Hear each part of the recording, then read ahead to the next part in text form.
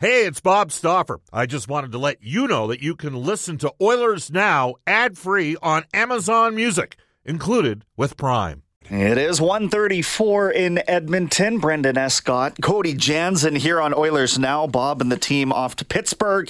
They will draw the Penguins tomorrow afternoon on 6:30. Chad, 5 o'clock puck drop. 3:30 for the face-off show. Remind you that cars cost less in Wetaskiwin. Brentridge Ford in Wetaskiwin is well known for their top-shelf service department because they don't forget about you after you purchase a vehicle. Call Uncle Milt, Rich, Johnny, and let the team at Brentridge Ford make you a repeat customer. 780-352-6048. Your Ford Truck Authority on the Auto Mile in Wetaskiwin. Remind you as well that Royal Pizza is pizza, pasta, and so much more. February is Valentine's month at Royal Pizza. You can enjoy your dinner for two, which includes your choice of salad, one of their gourmet medium pizzas, and your choice of a delicious dessert, all for just $37.95. Royal Pizza still making it great. Well, it wasn't great for the first 40 minutes last night, but they were able to pour 17 third-period shots on Carter Hart and ultimately emerge victorious. We'll chat about that with David Staples from the Cult of Hockey. He is our headliner today for Wilhauk Beef Jerky. It is the best you've ever tasted. Search for WILHAUK today. David, you're on with Brendan. How's it going today? I'm doing great, Brendan. How are you, man? Excellent. Appreciate you jumping on with me. And let's pick it up last night from the beginning, because there was a story in that first 40 minutes, David, and the story was just how well John Tortorella's Flyers executed the game plan of frustrating Edmonton. 10 shots through 40 minutes. What was your take? Well, do you watch that show, Ted Lasso? Yep. Follow British soccer? There's an expression, parking the bus, and it essentially means you pull everybody back and defend. And that's exactly what the Flyers did. They just played an extremely tedious, boring, conservative, tenacious, extremely effective brand of hockey against the Edmonton Oilers. I really give credit to them. They frustrated the Oilers at every turn and were on them. They were working hard. They were working as a group, and they were playing that perfect road game. And then they got some opportunistic scoring. Stuart Skinner looked like he had, he's shaking off the flu there on that first goal against. And then a couple of veteran players, Cody C.C. Koffs makes a bad pass at his own zone. Zach Hyman doesn't cover Tippett coming into the end, and the Flyers have 2 goals. So, Philadelphia, full credit to them. They played a very ugly, hideous brand of hockey, and it was really effective. It's been effective against Edmonton in past. I think back to that playoff series where Todd McClellan had Los Angeles playing a very passive forecheck, and Edmonton took a while to adjust to that. And so I think that there's something to be said for that being at least some sort of effective measure at keeping Edmonton's offense at bay so long as the floodgates hold. Yeah, it works if you get that early goal. If you can get the lead, that really helps in that style of play. And the Oilers do have to figure out a way to work through it, and eventually they did. I mean, power play is obviously one way to work through it, but it was a little frustrating in that you almost got the sense that if they didn't get a power play goal, if the power play didn't come through, the Oilers weren't going to win that game. So at even strength, even with all the talent that they have on the attacking lines, the Oilers were struggling to break through that defensive play. And that's what happened against L.A. last year as well. Against L.A., the Oilers played poor defensive hockey until they got down 3-2, and then they cranked it up. This game, the Oilers weren't that bad defensively other than that one couple breakdowns. They were okay defensively, and I do give the Oilers credit. They really did stick with it. I thought Connor McDavid especially was just willing that team, but I also thought like Tyson Barrie, Warren Fogle, Philip Broberg, a number of players were playing really hard, tough hockey. They stuck with it, and finally things changed, Brendan. They got the breaks, and the weirdest break was Devon Shore getting a stick in the face, which leads to a 4-minute penalty. Mm-hmm. That in its own way, that's tough on Devon Shore, obviously, to get hit, smashed in the face like that with a stick. 4-minute power play in the third period like that, though, I think really gave the Oilers confidence that they were going to get it done. And immediately we saw one of the best passing plays of the season between Nugent-Hopkins, McDavid, and Draisaitl finishing it. With the Oilers, because they, when they do get that extra man, we all know what happens then. For sure, and I think, it's not as if they're reliant on the power play, David. But again, trying to generate 5-on-5, even against Philadelphia at times, can be a real struggle for this team. And I wonder, in the absence of Kane, in the absence of Kostin, if there was just some emotion missing out of things last night. But 5-on-5, as we've highlighted time and again on this show, this team surrenders a lot of goals against, even with their top players out there on the ice. So you heard Jay Woodcroft talk about that yesterday as being a byproduct of just how much those top players are on the ice. What's your stance on that? Well, I do think that the Oilers would be really well served, if they had a designated checking line. And a line that they can put out there consistently against tough competition.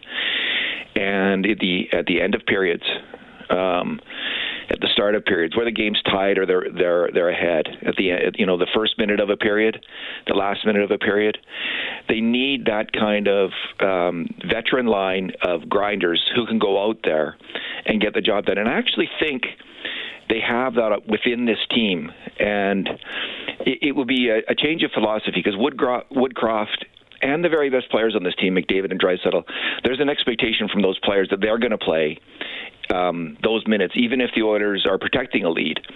And it doesn't always work out, because McDavid and Draisaitl, their DNA is attack, and sometimes they get scored on. So if you wanted to just keep them a bit fresher for overtime, for instance, or for later in the game, you'd find that line. So the players that I see as possibilities for that kind of line are Ryan McLeod, Derek Ryan, Warren Foegele, and especially Matthias Janmark, who I think is the best defensive forward that the Oilers have brought in a long, long time. Janmark, we track at the Cult of Hockey who makes mistakes on grade A chances, grade A shots, and goals against. Janmark's hardly made any all year long. He is an outstanding defensive hockey player. So he would be part of that line, and it would be either McLeod or Ryan at center, and maybe Ryan on the wing, or Foegele. I do think they have the players, and I just think it will be a shift in thinking, because McDavid and Draisaitl want to be out there in those moments, but I think the Oilers in the long run and in the playoffs might be better served with a different strategy. And that still theoretically would fit in with Woodcroft's 11-7 alignment if they want to go that way. You just make that your third run of three guys and then have a couple others rotate through. So certainly possible. And I like what you're saying about Janmark, because I know the difference he's made on the penalty kill. And boy, could this team ever use a difference maker on the penalty kill, it seems. Whether that's a guy to win faceoffs in the defensive zone, whatever the case is, it looks like maybe some personnel could use upgrading there as well. Well, I think with Desharnais, they've done it to a significant extent. They really needed that great big Bobby Clobber of a D-man back there on the PK, and Desharnais really is filling the bill. He's giving you everything you'd want. Super tough and nasty on the boards in front of the net. Also effective winning pucks off people. They can't get around him. I don't know if he's blocked a lot of shots yet, but I think that's probably in his repertoire as well. So they've really shored things up by not going with a more defensive player as opposed to Bouchard or Barrie. And this is what I'm kind of talking about in the last minute of tied games, or when it's close and you need to shut down someone. Get those shut down defensive-minded players out there. You can ask Bouchard or Barrie to kill penalties, but it's really not their forte. And Desharnais made a huge difference. We both heard Bob mention a lot of times that they could use a forward of the same mold, and I don't disagree with that. But I do think, when Desharnais was out of the lineup, Oiler fans were really missing him when he got sick, and he's made a big difference.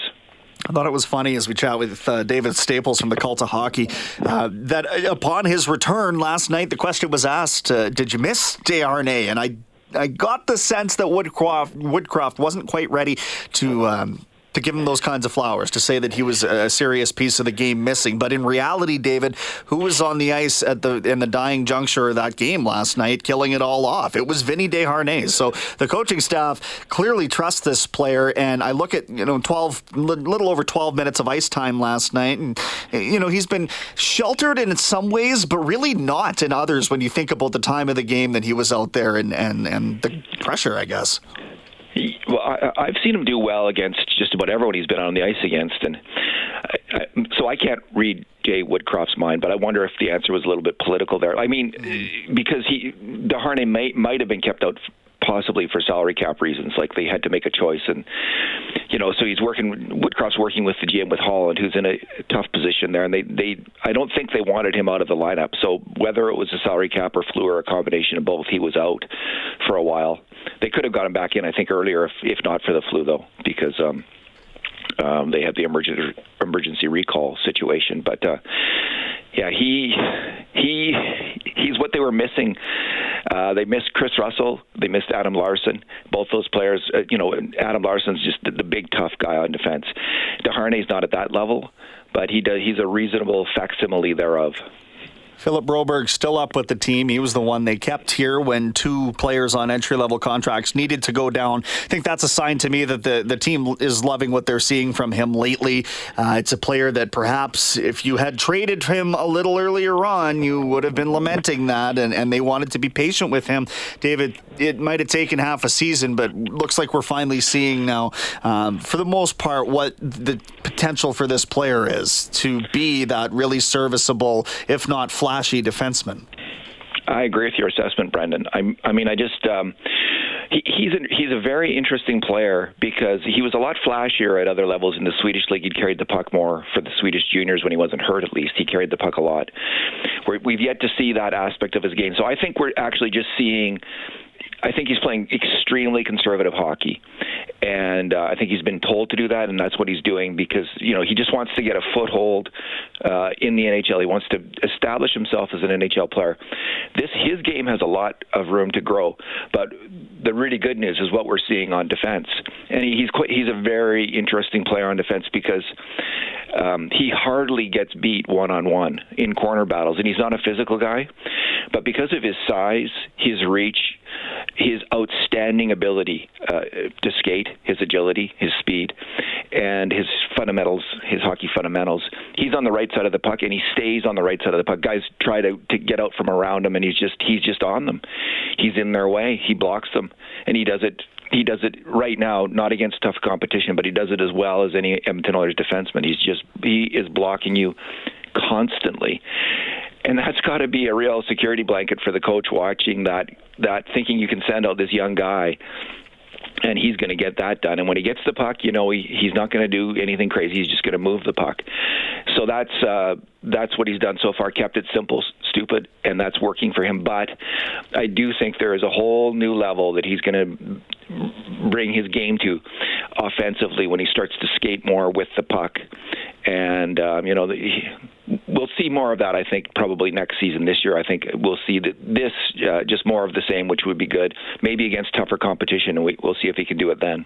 So the player that jumps to mind, David, the way that you just described his game is he actually just rolled through town here, and that's K'Andre Miller, who is a big body on the back end of the Rangers. He's only a year older than Broberg, so theoretically, if you're looking at development-wise, and this player is dynamite for the New York Rangers, but he's not doing it necessarily by lighting up the score sheet or blowing guys up in the middle of the ice. He is just so big and such an effective skater that he's either beating you to the puck or he's pulling you right off of it. And I think that if Edmonton can breed their own version of K'Andre Miller, then again we say, you're churning out quality, serviceable prospects, and that's not something this organization's always been able to do. That is correct, and we'll both remember, I'm sure, when Broberg first came up, and he was getting drilled through the boards consistently in exhibition games and getting smashed, bashed, and he didn't know how to resist. Now he's a little stronger, but he just knows now how to go into the corners. He's learned a lot, I think, from Manson about how to go into those corners, hold himself up, shield use his body as a shield to absorb the hit and win the puck. He has excellent technique. He's a very impressive player. So I'm certainly glad that the Oilers stuck with this player, and I think there's a massive consensus among Oiler fans, who are the smartest hockey fans on earth, that this guy is a player. Yeah, I get the sense he won't be going anywhere in 9 days' time when the deadline approaches. David, appreciate you jumping on this afternoon, man. Always a pleasure to talk to you. Great to talk to you, Brendan. Thanks. David Staples, available at dstaples on Twitter or at the Cult of Hockey. You can find his work there as well. We are back to wrap up Oilers Now in a moment. Let's get right to this day in Oilers history. It's brought to you by New West Travel. Travel to California this April. Watch the Oilers play the Kings and the Ducks. Call New West Travel or visit newwesttravel.com. We'll rewind to 1984. Wayne Gretzky ties his own NHL record from 1981-82 with his 10th hat trick of the season. He scored 4 goals and an assist. The Oilers hammering the Penguins 9-2 in Pittsburgh. Gretzky's second 4-goal game in 2 days. Not bad. Interesting, they're playing Pittsburgh this time 30-some-odd years ago. Just about 40 years, 39 years ago. 39 years ago? Holy smokes. I guess that's some good math on the fly. Thank you. I'm turning 29 this year, so it wasn't that. Math guy? Yeah, that was somewhere in there. Okay, speaking of math, just logged on to, what is it called here? Money Puck. Perhaps you're familiar with it, you analytical son of a gun, you. Carolina has the highest odds in the NHL to make the Stanley Cup final. Care to wager a guess at who's the second best team with the best odds right now, or second best odds? Well, I would have said Boston, but I feel like the way you pose that question, I'm not correct. Yeah, it's a loaded question. That's a loaded question. Okay, then Edmonton. Edmonton is second at 22% to make the Cup final, and Boston checks in, according to Money Puck's odds, at just 19%. So they're right there with the Beast from the East, but ultimately, despite everything that's gone on leading up to this point in the year, Edmonton's still favored to come out of the West. So what does that all factor in, though? Is that just the way that, West teams are kind of trending downward? Like, Colorado's got Makar out with concussion issues. Their goaltending's still suspect. Like, the best team in the West doesn't have a starting goaltender, or the Pacific, I guess. Is that what that takes into effect, or what? Yeah, it has to. It doesn't specifically say these are the qualifiers, but, read more about how these odds are calculated, shall we? Running a simulation of the rest of the NHL season 100,000 times. That's how they do it with the season simulator at Money Puck. Imagine just sitting there with a calculator. Yeah, no, the abacus is out. Holy smokes. Okay, it is the Oilers and Penguins tomorrow on 6:30, Ched. It should be a good one because, frankly, Crosby McDavid just is always a good one. We got time for a couple more text messages here. Yeah, we do. There's a lot of ones, they're just saying, listen, I'm tired of excuses. Karsten has texted in saying, I'm tired of excuses, Brendan, not from you specifically, but just everybody. Excuses for cap constraints. Holland signed Yessi to a $3 million deal. He signed Cody Ceci, signed Nurse. Excuses for prices being too high. These guys are getting paid big money to figure this kind of thing out. They're stewarding generational talents in the final years of their contracts. Do you think people will want to hear excuses when Connor and Leon walk if Ken refuses to act? Time is now, says Karsten. Well, the time may be 9 days from now. That's when the trade deadline officially hits. We'll be live on the air when that happens. We'll have all the updates for you. It's not a matter of if they make a move. It's a matter of what move they ultimately make. Period. End of story. The window is open, and that's not lost on management. I understand how frustrating it is watching the Toronto Maple Leafs add, watching other teams add, the New York Rangers adding. But that doesn't preclude Edmonton from adding something as well. I just think there's too much in flux right now as to really what that ad needs to be. And Andy Strickland put out this afternoon as well that the ask for Jacob Chychrun is still 2 first-round picks or a first-round pick and a prospect that would equal first. I don't think we're getting Puljujarvi out of the way. That hasn't moved, right? That is the exact same ask that it's been. And clearly, not only the Oilers, but other teams around the league have not wanted to pay that price for the last year plus. Which shows that Arizona is fine with holding on to them. Sure. But that also doesn't make sense. If he's that injury prone, you're scared of playing him in an extra game or two. Yeah. And he wasn't practicing either. So was he actually hurt? Perhaps. Did he get hurt again and they didn't want to say anything, as Mark mentioned in that interview? Did he get hurt? Is that why people are gun shy again? I don't know, man, but it is going to be an exciting 9 days in the lead up. Bob's back tomorrow. He'll carry you through that portion. But before then, Reed Wilkins has Inside Sports tonight. 6:30 Ched, 6 o'clock. You'll hear from NHL on Sportsnet analyst, former Oilers forward Luke Gazdic. You'll hear from Penguins radio analyst and two-time Stanley Cup champ Phil Bourque, as well as U of A Golden Bears forward Jacob Smallwood, who pretty sure was nominated for the all-rookie team there in Canada West. Up next, we got a global news weather traffic update with Kevin Robertson, Rob Breckenridge from 2 to 3, and then 6:30 Ched afternoons with Jalen Nye. It's Brendan Escott here. Big thanks to Cody Jansen. I'm out. Back tomorrow.